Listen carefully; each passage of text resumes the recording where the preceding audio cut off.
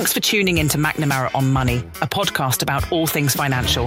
On this podcast, we talk about investments and investment performance.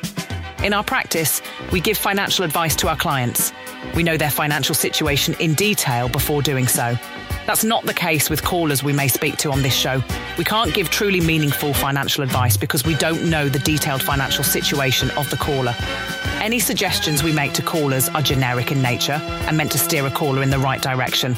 Listeners to this podcast should consult their own financial professionals before implementing any suggestions we might make. McNamara on Money is heard on 6 continents and in more than 50 countries worldwide. Now sit back, relax, and enjoy the show. This is Alyssa McNamara-Reed. I'm joined this morning by my brother and business partner, Justin McNamara. Good morning. How are you, Justin? Good morning. How you doing? I'm well, thank you. All right, I guess we have to write that down to record our own intros. I think once we changed the show format, maybe that didn't happen. Mental note to do that. But good morning, everyone. We're live Saturday morning. 781-837-4900 is the call-in number if you have any questions for us. We are here until 10 a.m. Saturday mornings. This morning, we're going to talk about How Big Is A Million?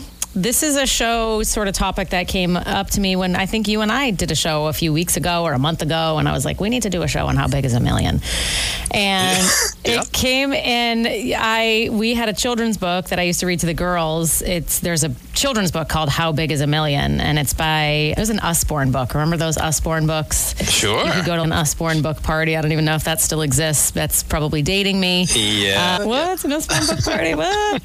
Anyway, there's a book called How Big Is A Million by Anna Milbourne and Serena something. Sorry, can't see that. Don't know how to pronounce that name. But it was a really cute book about this little baby penguin, and he was trying to figure out how big a million is, and he goes through all these steps, 10, 100, 1,000, 100,000 or something like that, and then they get to a million. It's really adorable. Anyway, so I was going to approach this from a few different directions today. Justin, I don't know if you saw some of my notes, but I thought we could start where you want to start. So I was going to approach this from, I could come up with 5 different sort of ways to approach how big $1 million is. And I was thinking about it in a few different ways. Number 1, in terms of real estate, interesting conversation these days with real estate prices. Number 2, to generate, like thinking of a retiree living off of a portfolio. So we could spend a lot of time probably approaching it from how to generating earnings and what it could generate in terms of income for a retiree. So to support like a draw or an income need in retirement, that would be an easy one. We could probably spend a lot of time on that. I also thought we could talk about it in terms of the portfolio or the amount of money itself generating earnings in the markets, not guaranteed, but its ability to grow, and contrasting that with smaller amounts of money. We could contrast it with larger amounts of money, but I think the point was to contrast it with smaller amounts of money in terms of its ability to earn money for the owner in an investment portfolio. We've spent time talking about front-loading retirement and building savings early so that your money works for you. So is that coming at it from that perspective? Also, we could get into college. How much does $1 million pay in terms of college educations? That might be a little bit scary. And then if we have time, I thought we could also approach it in terms of life insurance coverage. It seems to be, it's a big round number, and it's like used as, I don't know, a benchmark, or it's used in all these different ways in our world, the world of personal finance. And I think it's also used in like the life insurance world as, I'll get $1 million of coverage, and that should be good. And that's used as in retirement as well. If I have $1 million, I should be good. And so the point is to talk about it and come at it from a bunch of different perspectives today. Where do you want to start?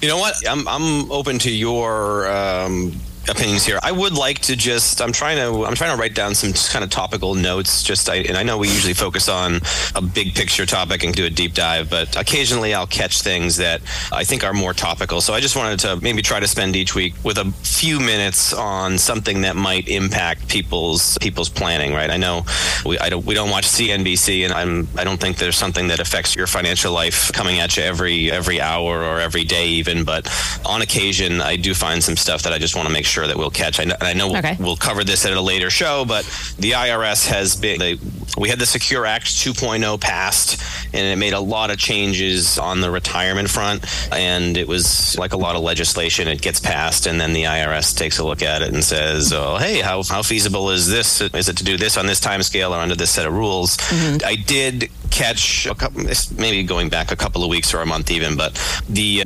IRS made a change to the Secure Act 2.0. I don't know if folks will remember this, but for earners who are earning over $145,000 with wages over $145,000, the IRS, the Secure Act 2.0 was going to force catch-up contributions to be Roth. Yep. Right. Yep. If you were going to, you could put in your normal in this year $22,500 as a traditional, as in tax-deductible contribution. But if you were going to do the catch-up, in other words, the over 50 catch-up, you'd have to go out. You'd have to make that a Roth, right? The additional $7,500 for this year would have to be a Roth if this was. That was the original legislation. Yeah. That was the original legislation. Originally set to start next year. Yeah. Yes, originally set for 2024. And again, not everything takes place in 2024. There's some that's 2025. And I know as 2024 grows closer, we will certainly do a show to update what changes there are. But this one was kicked to 2026. So for those of you who were over 50 and worried that you were going to have to be making Roth contributions if that was an issue for you, that was kicked to 2026. And that IRS guidance came out in the last month or so. 2026 when the tax brackets are set to be probably higher for most people. So then they're going to be having to pay most of the... it's probably actually better to get the money in the Roth now. The opposite would be good. Sunsets and taxes and all that stuff. Yeah, there's a lot going on over the next few years. It should make for a lot of radio show content. So maybe okay for us, but a little confusing for the average taxpayer, I think. Yeah. Was I on the show with you when we talked about Secure 2.0 recently? I don't remember that.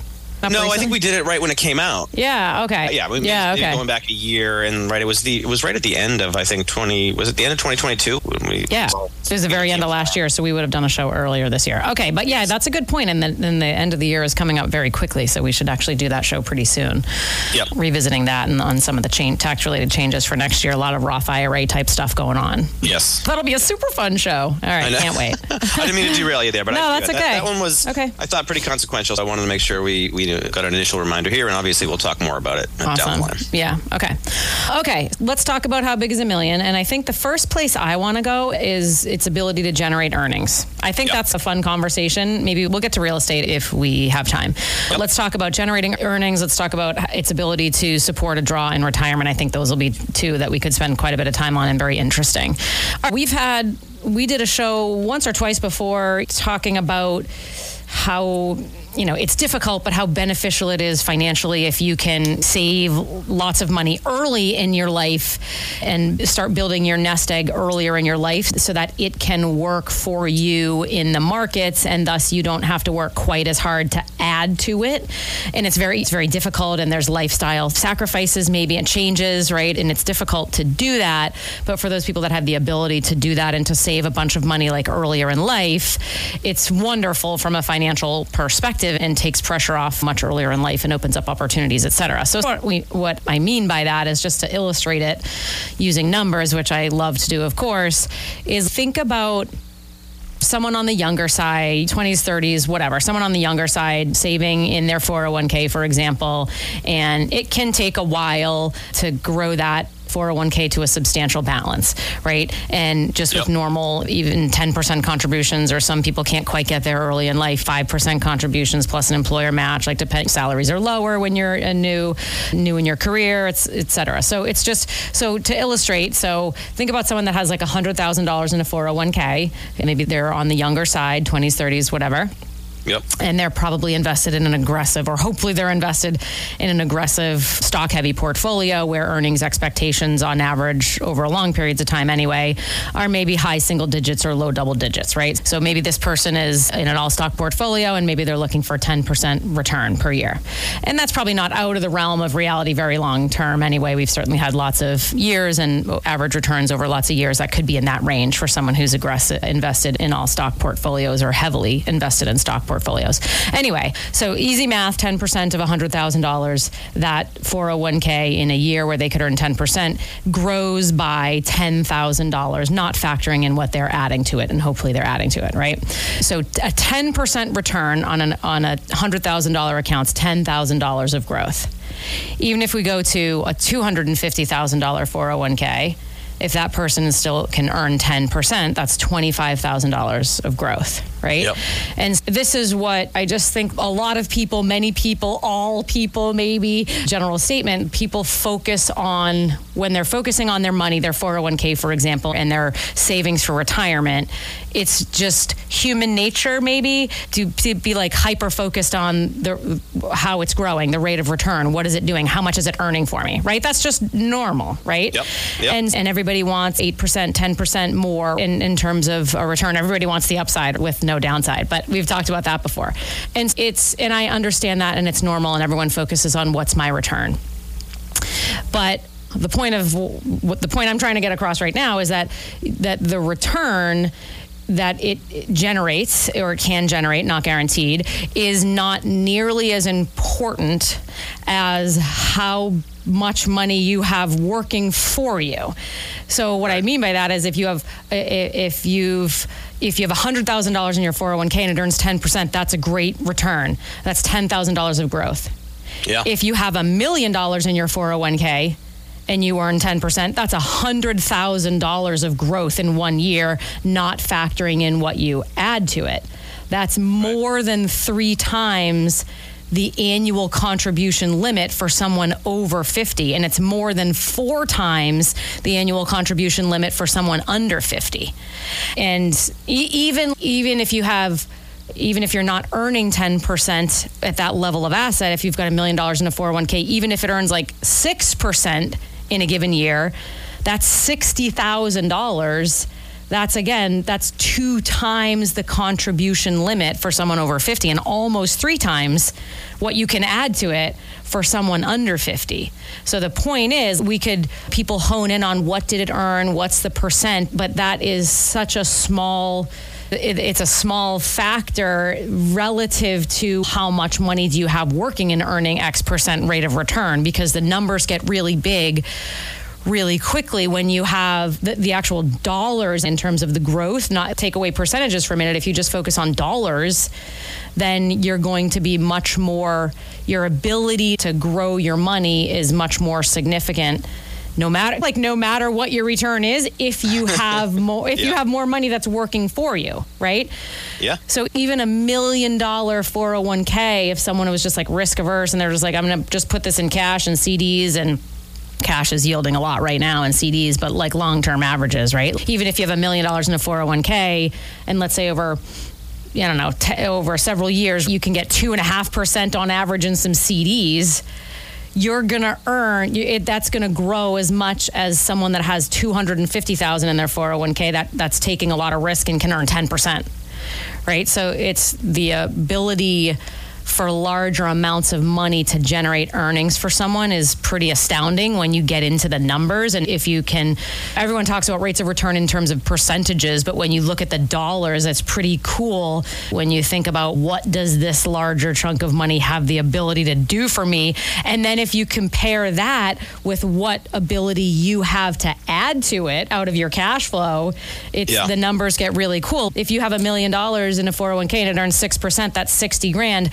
How many people have the ability to throw $5,000 a month into their portfolio, right? Maybe not very many that have families and all that stuff. So I go back to, of course, it's very hard to be motivated and maybe make sacrifices and make changes in your life in order to build that amount of money, and doing it earlier in life is wonderful for the people that can do it. But the numbers get really cool, and it's really incredible from a financial perspective to see if you can do that early and to see what the portfolio can do for you and how it can work for you.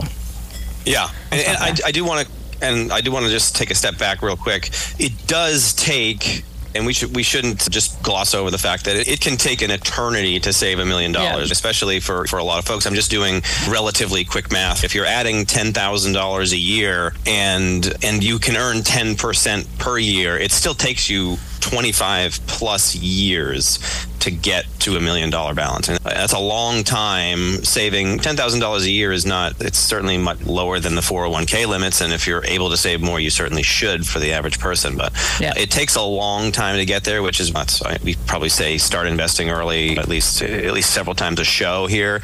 I just want to yes, $1 million is great, and the larger your balance is at the end in retirement, the much better off you are. But it does take time to get there, and I think we should just make sure we mention that part too, because it's not just it's tough to. Can you just grab $1 million? Yeah, I was trying to figure out how. I agree, and I totally agree, of course, and I do recognize that in order to build that amount of money like earlier in life, it's rare. And it takes discipline and probably life choices to do that. I was trying to figure out how long it takes if you can max your 401k starting out very early in life at $22,500, how long does it take to get $1 million?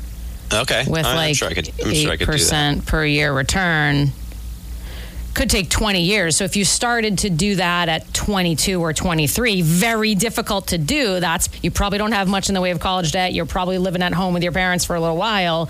Again, I recognize that it's very difficult to do, but if you could max a 401k in 2023, which is $22,500 for someone under 50, and if you could earn 8% per year on average, that's probably 20 years to get to $1 million, but that's still pretty early in life to have that chunk of money at 43, 45 to have that in your 401k. That's early in life to have a balance like that. It takes discipline, but the numbers are cool. Yep. Okay, that's all I had on that. Just was trying to illustrate a portfolio's ability to earn for you can get really powerful. But even think about, so even a $300,000 portfolio that can earn 10%. What does a portfolio have to how big does a portfolio have to be to earn 8% and equal 22,500, which is what somebody could put in the max? Ooh, that's a great question. Probably 300 grand, something like that. Can you do that math at 8% return? What's 8% of what is $22,500? Sure, I can do that. Probably like 300 grand. If you had $300,000 in your 401k, for example, and you could earn 8% on that, then your earnings, not guaranteed, are adding to that account as much as you as a person can contribute yourself, not factoring in an employer match. Yeah, $281,000. $281,000. So that's a great benchmark. First of all, it can be hard for a lot of people to put the max into their 401k, 403b, right? $22,500 for someone with a family and multiple kids and saving for college, and they've got a mortgage, and especially now with the cost of mortgages and all that stuff, right? Totally get it. But if you had $281,000, you should still be adding, but the point is, it has the ability to potentially generate more than what you can add yourself, which is cool. All right, I think we beat that one. We beat that one to death. Okay. Oh my gosh, and it's almost 9:30. Time for a break. Let's do a really quick one. Real estate, right? We just followed Sharon McNamara's show, Talk Real Estate Roundtable. Is that the name of the show? Yeah, that's the one. Okay, yep. And so real estate prices crazy, maybe getting a little less crazy. I don't know. It seems like maybe it's cooling down a little bit, but still crazy. So I did a little digging on, thinking about $1 million. What does $1 million buy in terms of real estate?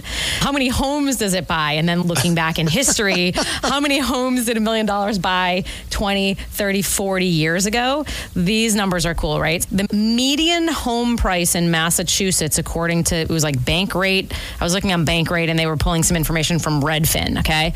The median home price in Massachusetts as of, I think it was June of this year, was $640,000.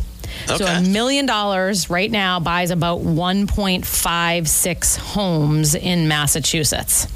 In Marshfield, where I live, I'm sorry, I don't know if it was average or median. I think it was median home price in Marshfield.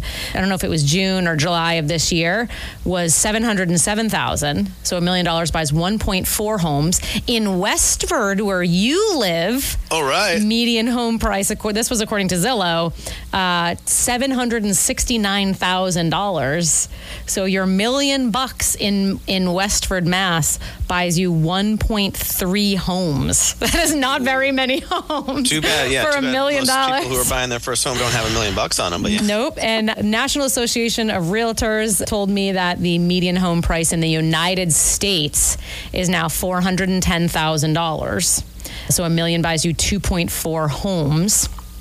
10 years ago, median home price was $268,000. So $1 million 10 10 years ago bought you almost 4 homes. Wow. And now it's 2.4 homes. 20 years ago, median home price $195,000. So $1 million bought you 5 homes 20 years ago, and now it's 2.4. Interesting stuff. All right, we're just taking a quick break. I'm Alyssa McNamara Reed. You're listening to McNamara on Money, joined this morning by my brother, business partner Justin McNamara. Check us out at McNamaraFinancial.com or McNamaraoftheMerrimack.com. Also our podcast, McNamara on Money. Taking a quick break. Be right back. This is Mike McNamara. If you're looking for a financial advisor, start by asking him or her 3 questions. Number 1, are you a certified financial planner practitioner? Number 2, are you legally held to a fiduciary standard of care for your clients? And number 3, do you only give financial advice and not sell investment products? These are all simple yes-no questions. If he or she doesn't answer yes quickly and starts talking, that's a no, and it's time to move on to another advisor. And we're back. You're listening to McNamara on Money. I'm Alyssa McNamara Reed, joined by my brother and business partner, Justin McNamara. Good morning. Good morning. It's so nice of Dad to do all this stuff for us still, even though we're in our 40s, like recording our intros and our disclaimers on the show. He probably asked us to record our own, and we just haven't gotten to it yet. But that's right. That's a show. I feel like we'd be taking over. It would seem weird if it was my intro. But anyways, we probably should. Yeah, we definitely should. We did, but in the new format, I think we shortened them, and we just haven't done it yet. Sorry, Dad. We'll get right on that for next time. All right, we're talking this morning about How Big Is A Million? Play off one of my favorite kids' books called How Big Is A Million? By the way, the other name on that book is Serena Riglietti. Thank you. I need to get my eyes checked, and I even zoomed in on the picture and still couldn't read that. I just did a search, and you can get it on Amazon too. Oh, okay. I put a little, I don't know if Justin's looking at my outline, but I put a little picture of the book in the outline in our Google Doc. There you go. All right. Thank you. Anna Milbourne and Serena Riglietti. Is that what you said? How long was it? We should have read it. It's the cutest little, I should have. It's 24 pages. Cute. It's super, just a picture book. It's super cute. It's about this little penguin, like trying to figure out how big a million is. And I don't really want to, if I tell you the end, it spoils it, of course, but it's really adorable. And so I totally recommend it. Yeah, I should have brought it and read it. It's really cute. So I recommend. And I'm pretty sure I totally bought it at an Usborne book party like almost 15 years ago, probably. I bet they don't have those anymore in the post-COVID world, but I'm sure it's all online sales, but very cute. All right, so we're talking about How Big Is $1 Million and approaching it from some different perspectives. I do want to get to its ability to support a draw in retirement and support income needs in retirement. That was like, when I thought about this topic, that's the first thing that came to mind. But then I started thinking about a few other ways we could discuss it. But really quickly, I think we could touch on college and life insurance. Let's do that quickly and then spend the rest of the time on a draw in retirement, just because we always talk about draws in retirement. So let's give our listeners something a little different this morning.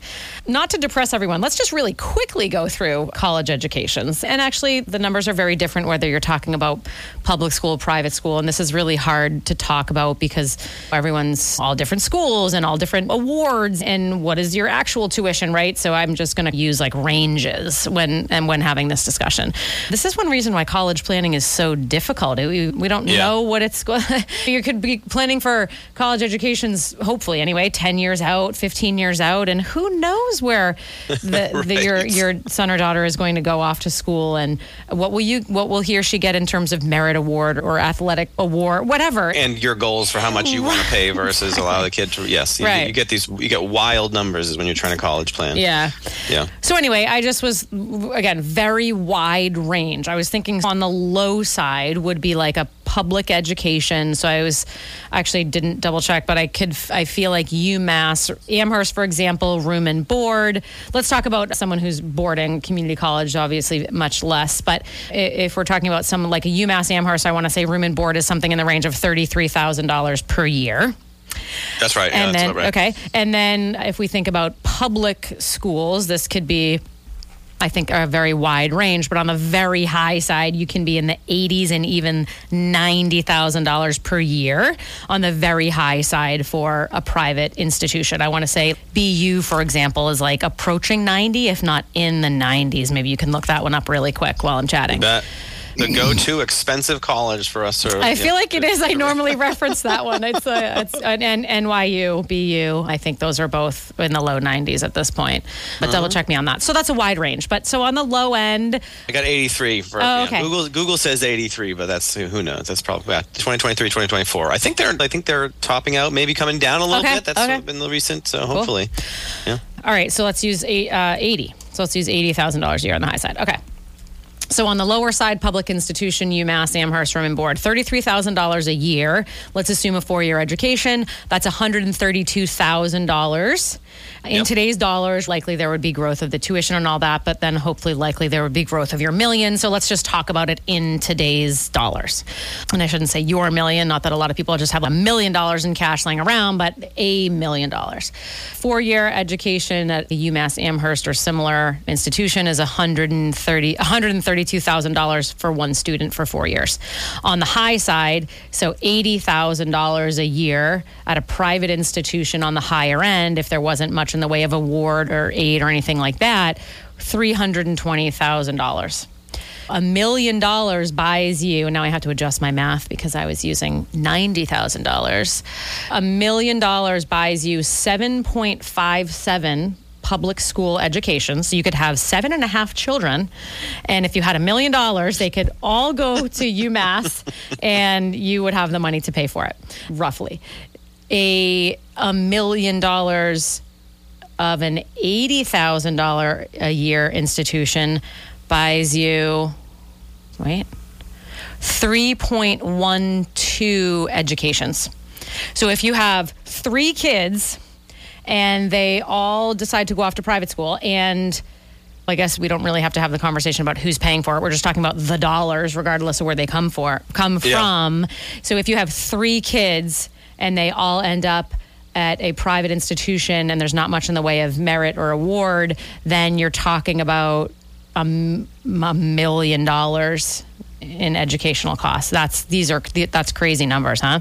And then I went. You think about a lot of people think they need and probably do need somewhere around $1 million, and I know we'll talk about that in our next segment here. But that's 1 retirement or 3 college educations. It doesn't seem right. But hey, that's on the very high end. Then I went in the middle. So if you go in the middle, so not everyone pays, even if BU's $83,000 a year, not everyone's paying that. So then I went in the middle. So let's talk about. I used $61,000 a year for something in the middle, a lower cost institution, or maybe there's some award to bring the overall cost down. So if we use a $61,000 per year, it's a cost of tuition, that's $244,000 over 4 years for one kid. So $1 million buys you almost exactly 4 educations. So if you have 4 kids and you're somewhere and maybe a couple of them go private and it's on the higher end, a couple of them go public, it's on the lower end, you're still talking about $1 million in tuition cost. That's, okay. We'll stop there. We don't want to depress everyone. Circle back to our earlier conversation on how long it takes you to save $1 million. You got to save early for that college. Early and a lot. Save. Right. What did we say? It took us 20 years at $22,500 a year at 8%. And those numbers are probably all high for college. Yep.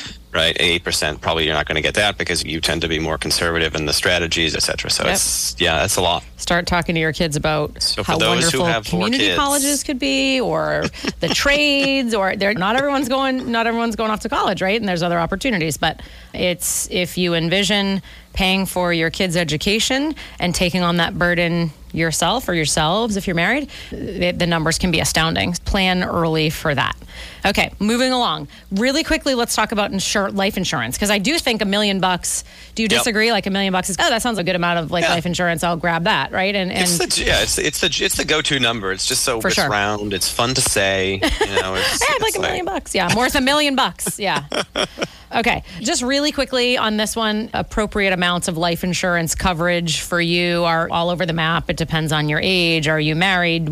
How big is your mortgage and other debts? How many kids do you have or plan to have, right? There's all sorts of, this can be all over the map. But just to illustrate quickly, if you make 100, if this life insurance policy is on someone, so this is largely like income replacement, right? If there was a premature death and you're relying on your spouse, for example, in his or her earnings, and God forbid they passed away and they didn't have those earnings, so you'd be looking for someone to chunk of money to replace that income stream, right? So if this life insurance policy is on someone that earns $100,000, and if there's $1 million of life insurance, it's not quite as simple as that replaces the income for 10 years because life insurance is tax-free, whereas earnings is taxable. So if I assume 20% federal, state, payroll taxes, something in that range for someone earning $100,000, probably their after-tax earnings is closer to $80,000. So $1 million is something in the range of 12 and a half years of income replacement for someone that earns $100,000. One way to look at it. If we factor in growth, that person's ability to grow their earnings, cost of living adjustments, promotions, et cetera, then it's less than that. Maybe it's 10 years. Maybe it is 10 years. Okay. If this life insurance policy is on someone that earns a couple $100,000, so again, factoring in that life insurance is tax-free, wages are taxable, it covers more than 5 years because it's tax-free. So doing some calculations, estimating roughly taxes on a couple $100,000, it probably covers 6.5 years worth of that person's earnings. But again, if we factor in the ability for those earnings to grow, then maybe it's closer to 5.5 years, something like that. So so those are just to give people an idea, like one way to think about that. How old are your kids? How long is your mortgage projected to last? For a lot of people, it's 25 or 30 more years, right? Yep. And so if you're replacing income for 5, 6, even 10 years, and you have young kids and you have a $600,000 mortgage, that's probably not going to be paid down substantially for quite a long time. If you're in a 30-year mortgage, then that might not be enough to replace that income for enough time. So I think that there's $1 million, to your point, is a nice round number. It sounds great. It sounds like a lot of money, but in the world that we live in with real estate prices and cost of education, we didn't even factor in education, right? Cost of education and cost of living.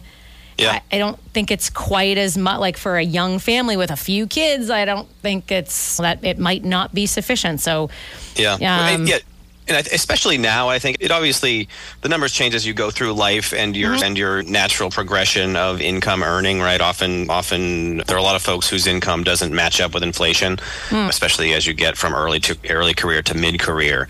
It's just one of those things you do want to keep reviewing it, right? You buy your insurance policy, and for the next few years, it looks fine, and you can get complacent and say, okay, there's not a lot. I don't need to really pay attention to that because that's taken care of. But then here you are 5-10 years later, you have a bunch of inflation and your wages are up, and all of a sudden you're looking at your $1 million and saying, oh, wow, my kids don't go to college for another 10 years and $1 million is going to cover me for 5, right? It's the kind of thing you just need to make sure you're keeping on top of, because you can get complacent with that kind of review. Yeah, absolutely. I totally agree. Yep. All right. Anything else on that? I wanted to move to How Big Is A Million in terms of supporting a retirement lifestyle, lifetime. Nope. Okay. All right. So this is where I wanted to get, but I needed to give everyone all my other words of wisdom, our other words of wisdom in this regard. You spent all that time in this outline. So I know. I did. I set my alarm this morning. I got up nice and early. Yep, worked on this. Okay. I think similar to what we just said about life insurance coverage, I think $1 million is like that nice round number and the number that a lot of people want to get to when it comes to saving for retirement. Maybe I do feel like that's changing a little. Maybe that's just the clients I'm working with, but I feel like 5, 10, 15 years ago, it was like everyone was like, oh, if I have $1 million, I'm fine for a retirement nest egg. And I think that's often not the case, and hence our discussion today. All right. We probably need 2 hours to talk about this, but let's go quickly, and stop me if I'm going too quickly. So $1 million, let's say someone is retiring and I have $1 million and it's in my 401k, rollover IRA, whatever. But let's just say it's mostly or completely in retirement accounts, because that's just more common than having $1 million outside of retirement.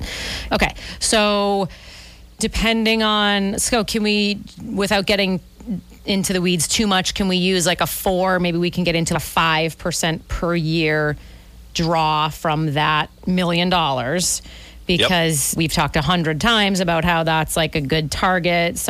Generally speaking, a sustainable draw sort of depends on your age and other factors, but someone retiring, let's say like mid-60s might want to, start at a 4, maybe a 5% rate of draw from the portfolio. Generally considered comfortable, at least a good starting point. Okay. Yeah, anyway, it's all a good rule of thumb. Good rule of thumb. But we probably don't need to disclose it, but not appropriate for everybody in every circumstance. But it does work for a fairly wide subset of the population. Yeah. Okay.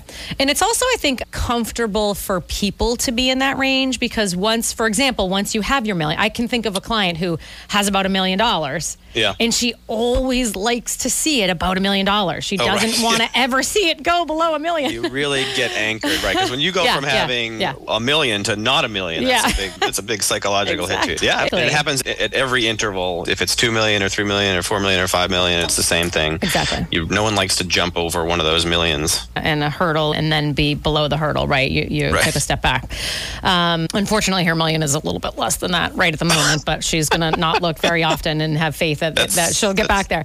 Yeah. So anyway, at let's use a 4%, at a 4% draw in moderate portfolio, something appropriate for someone in their mid 60s, for example, if you could earn 5%, something like that, and you're drawing 4, then you should be able to still roughly most of the time see your $1 million. So people like it for that reason as well.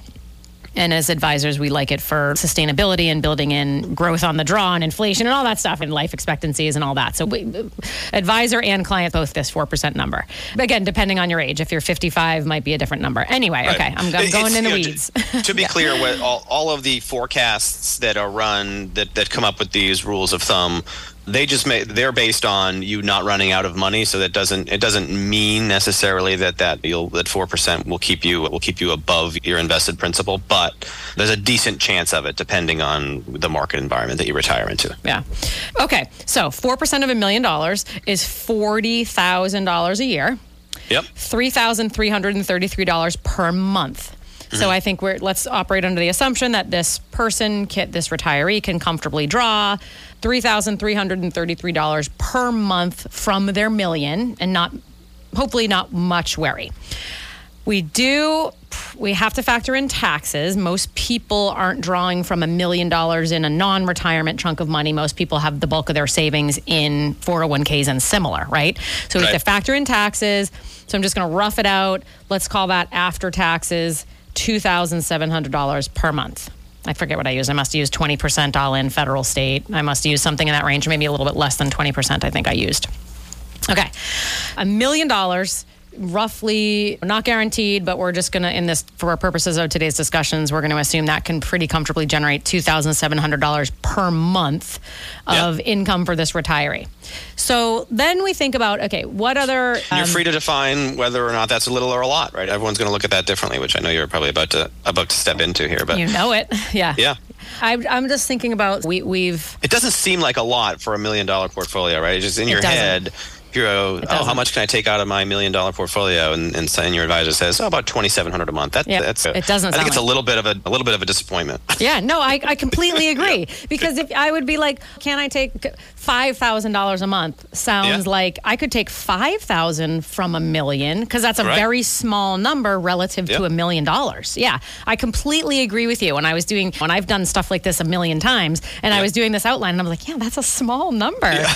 But when we haven't gotten into, we're talking about sustainability and how long are they going to live, and we haven't gotten into they want to keep their bequesting to kids, or do they want to draw their money down? You can add and add and add to this conversation, but again, there are a lot of people that don't want to see their capital decline and certainly not deplete. So let's go with that. $2,700 a month. You're right. Does not sound like a lot from $1 million. But let's not forget that $1 million in a 401k is closer to 800,000, 750. Right. The after taxes. Right. Yeah. But still. And then I was thinking okay, what are other sources of income, right? That we're talking about portfolio income. Most people have Social Security. Some people have pensions. The minority have pensions, but let's talk about a couple that was not in any pension system, and they're going to be collecting Social Security. So, and again, this can be all over the map depending on earnings over the years, and was one spouse home with kids for a period of time, and does he or she have a lower benefit than their other spouse? And this can be all over the map, but someone mid-60s, married couple, could have something in the range of $4,000, $5,000, maybe $6,000 a month from Social Security, right? Depends. Let's use $5,000 a month. And then I was thinking about what does life cost? I look at, without judgment, expense itemizations from clients all day long, right? and there is a wide range. Of course, people have different lifestyles and different things that they value and spend their money on. But I think it's for a married couple in this area of the world. Let's pretend they don't even have a mortgage, but it's not out of the realm of reality for them to need $8,000 a month. Yeah, maybe $10,000 a month. Just because we've had some inflation of late, if you think about all the stuff in life, and most people don't really know what they spend, and that might sound $10,000 a month might sound like a high number. I will tell you what, it's not. It's very much in the realm of reality for this area of the world, for food, dining out, travel, kids, even adult kids cost people money, it seems like most of the time. And I'm like, I'm always like, I don't want to know these things. I'm sure that'll be my life as well. But gifting, holidays. Hopefully you say that in your head, not out loud. Right. Oh, I've said it out loud, yeah.